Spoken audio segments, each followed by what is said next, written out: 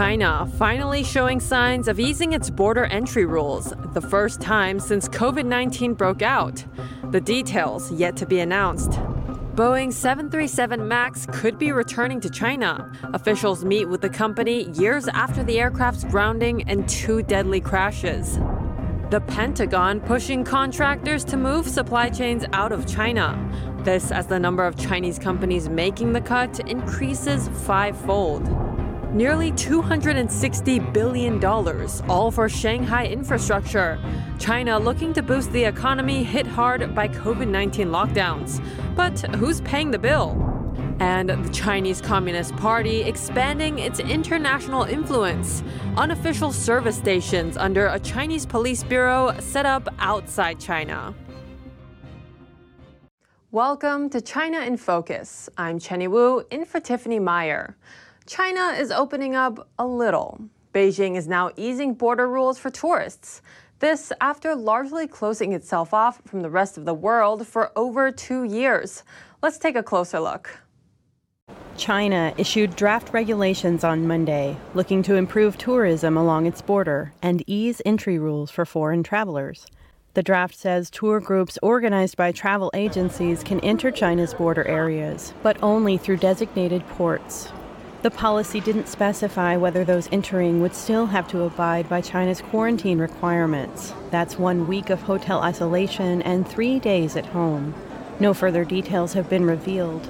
China shares a border with 14 countries, including Russia, Mongolia, and Vietnam. Beijing has kept those borders closed since the pandemic began in 2020. Tourists have also been banned from entering the country. Now, just 4% of international flights take off daily in China, compared to before the pandemic. On top of that, China suspended 26 flights by U.S. carriers since February. That's due to passengers testing positive for COVID-19 after arriving in China.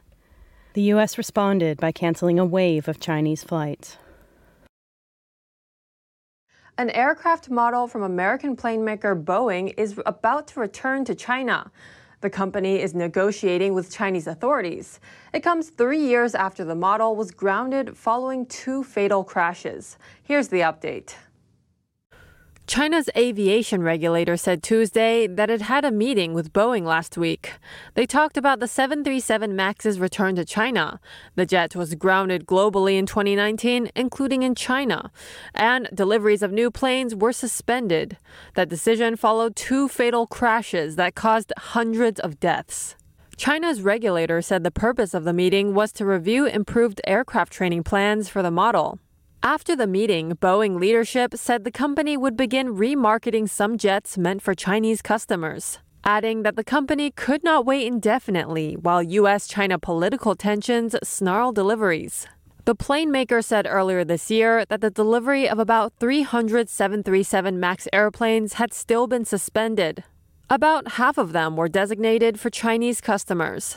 It also noted the outlook for selling planes to China in the near term, a year or two, was negative. A Boeing spokesperson declined to comment about the meeting with China's regulator. The Pentagon is pushing its contractors to move supply chains out of China. The Defense Department is on the move.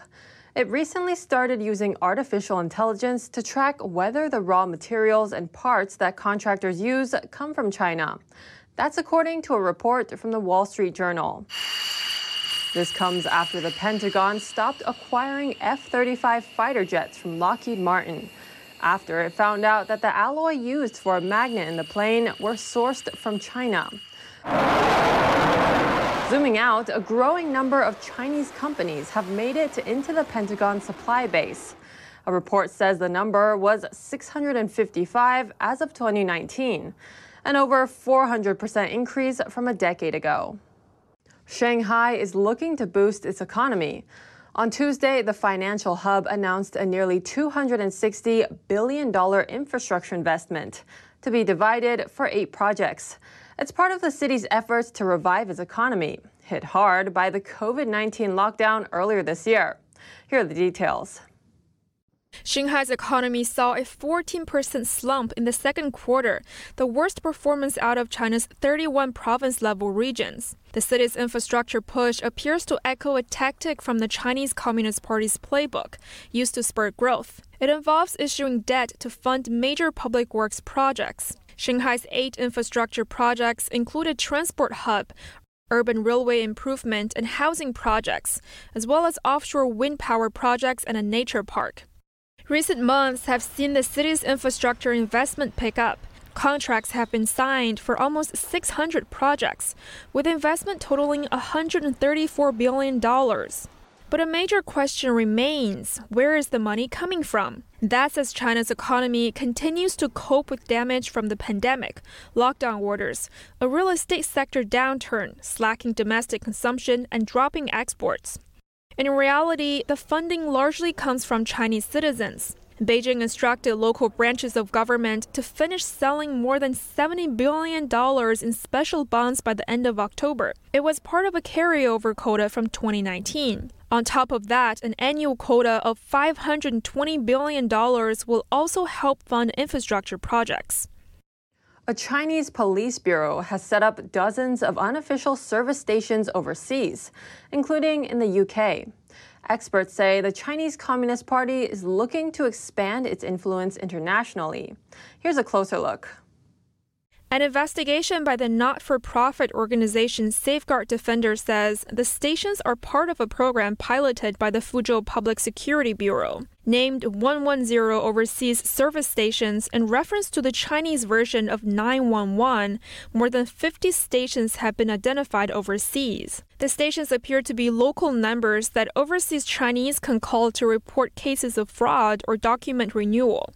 But some of the stations have been accused of blackmailing Chinese citizens to make them return to China. There are 2 such stations in London. One of the addresses appears to belong to an estate agent, but it's unclear what's at the other. Safeguard Defenders report said, while not the object of this investigation, at first glance, at least some of the associations abroad are tied to the United Front system. The report refers to the system that oversees the Chinese Communist Party's foreign influence operations. According to Chinese media reports, Fuzhou City's Public Security Bureau has already gotten calls from Chinese people living in the U.S., Canada, and Australia. Talk of Marxism and fascism appears to be growing in U.S. political dialogue, but some experts say the 2 ideologies are largely one and the same, with all roads ultimately leading to communism. Let's dive into analysis from Counterpunch host Trevor Loudon. Where is the Marxist movement, if you will, in terms of influence? In what areas of society does this ideology have the most influence on that has you concerned? Well, I think it's the extensive infiltration of mainstream politics, the military, the judiciary system, the bureaucracy. Look, it's in most things. It's in the churches. It's in the so-called LGBTQ movement is a Marxist movement. So it's in Hollywood, it's in TV, but the one that's really most concerning now, the aspect, is the deep penetration of the government, the organs of state, the CIA, the FBI, the military, the Justice Department. Recently, we've been hearing the Biden administration refer to Trump supporters as semi-fascists. What do you think when you hear that comparison? Well, who calls conservatives fascists? Stalin started that. That's a communist meme. The typical answer. Somebody calls a normal conservative or an American patriot a fascist, you can pretty much put a ring around that they're a communist. That's what they're doing. That's their standard modus operandi. So, that's Marxist talk. That's revolutionary talk. He is making an enemy. He's going to demonize that enemy, and he's going to crack down on that enemy because that enemy is all that's standing between him and a complete monopoly on power. When I say him, I mean the forces behind him. In essence, how is fascism actually tied to communism or vice versa? Well, look, back in the 1930s, there wasn't a lot of difference. They were both collectivist systems. The state is everything. And the slight difference was that the fascists were more national socialists, and some of them had an anti-Semitic bent. In those days, there wasn't much distinction drawn between fascism and communism. They were brothers. It was Stalin, only really became a serious rift when Hitler betrayed Stalin and invaded the Soviet Union. And then it was all on. Then all the, up until that time, American communists were supporting the Nazis. American communists and British communists were supporting the Nazis. French communists helped sabotage the French military so the Nazis could invade France. They were all together. It was only when they had a falling out that we had this differentiation between communism and fascism, which is a very superficial definition separation at best. Coming up, the U.S. fentanyl crisis. Now, a certain kind of the deadly drug is targeting children, and the Chinese Communist regime has a part in it. NTD's Tiffany Meyer sat down with Anders Corr, publisher of the Journal of Political Risk, to find out more. Hear his take in just a minute, here on China in Focus.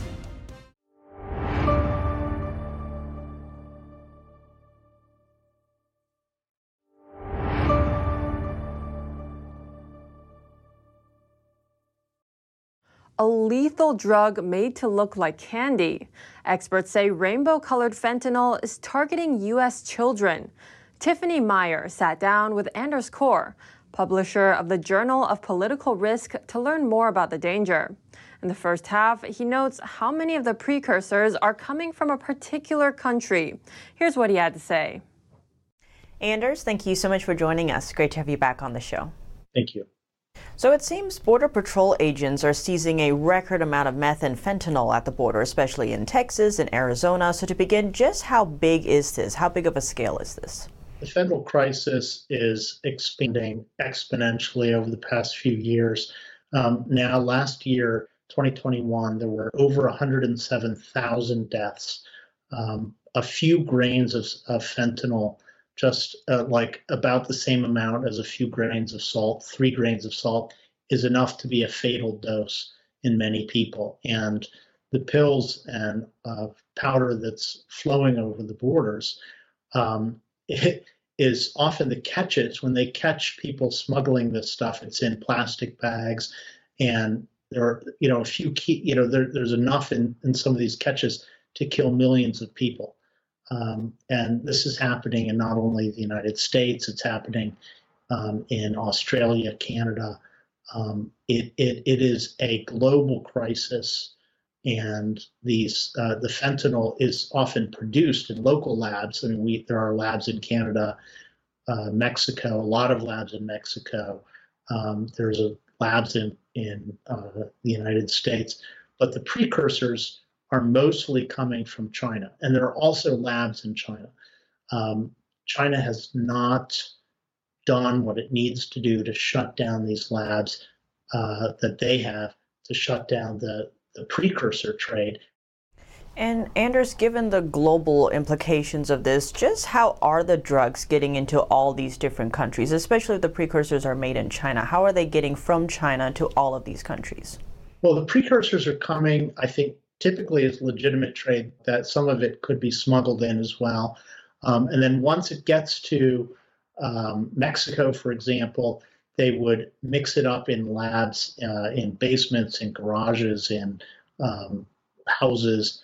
And it really doesn't take a lot of space. I mean, these labs are as big as your household garage.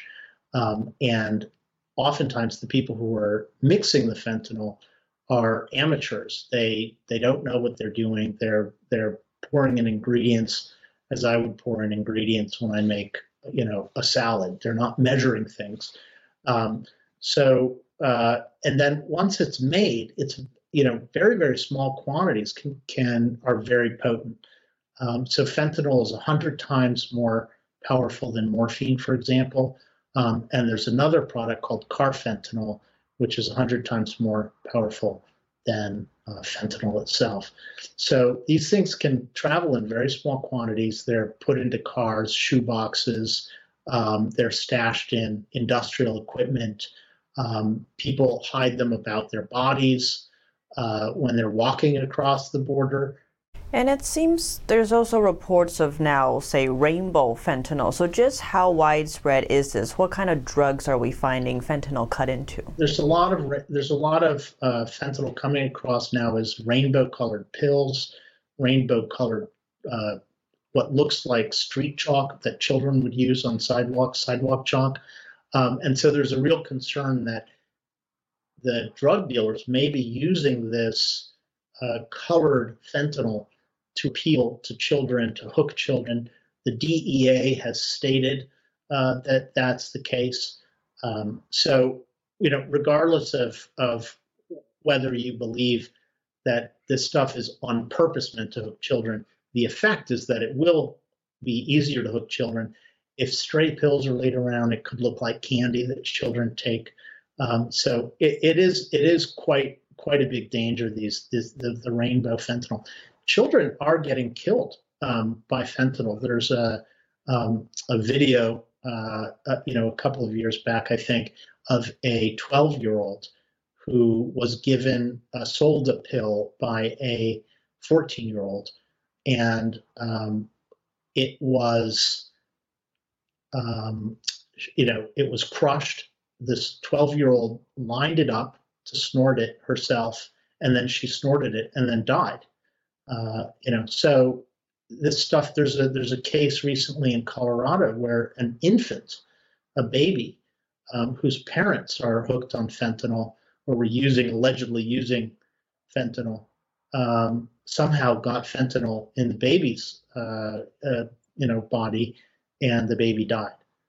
So these things, it's so pervasive now.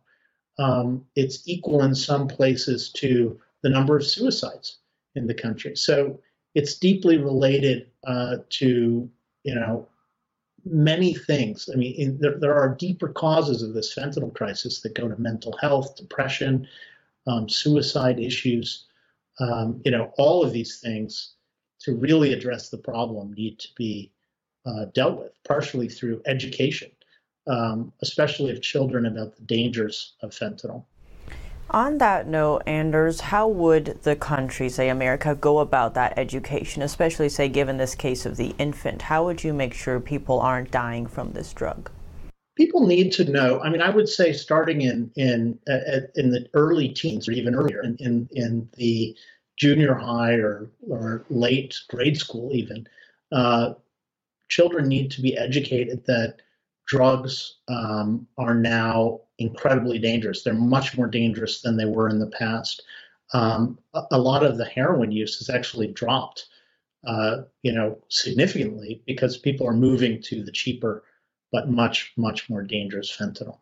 So all of this, and fentanyl is being included in many different kinds of drugs like cocaine or prescription opiates that are sold illegally on the black market that are mixed with fentanyl, because fentanyl is cheaper than cocaine. It's cheaper than Oxycontin, for example. So what they do is they mix the fentanyl in to make the production of these drugs cheaper, to stretch their supply. And then people are taking fentanyl and not even realizing it. That's all for today's China in Focus. I'm Chenny Wu. If you have any feedback on the show or have something you'd like to see us cover, send us an email at chinainfocus@ntd.com. We'd love to hear from you. Thanks for watching, and see you tomorrow.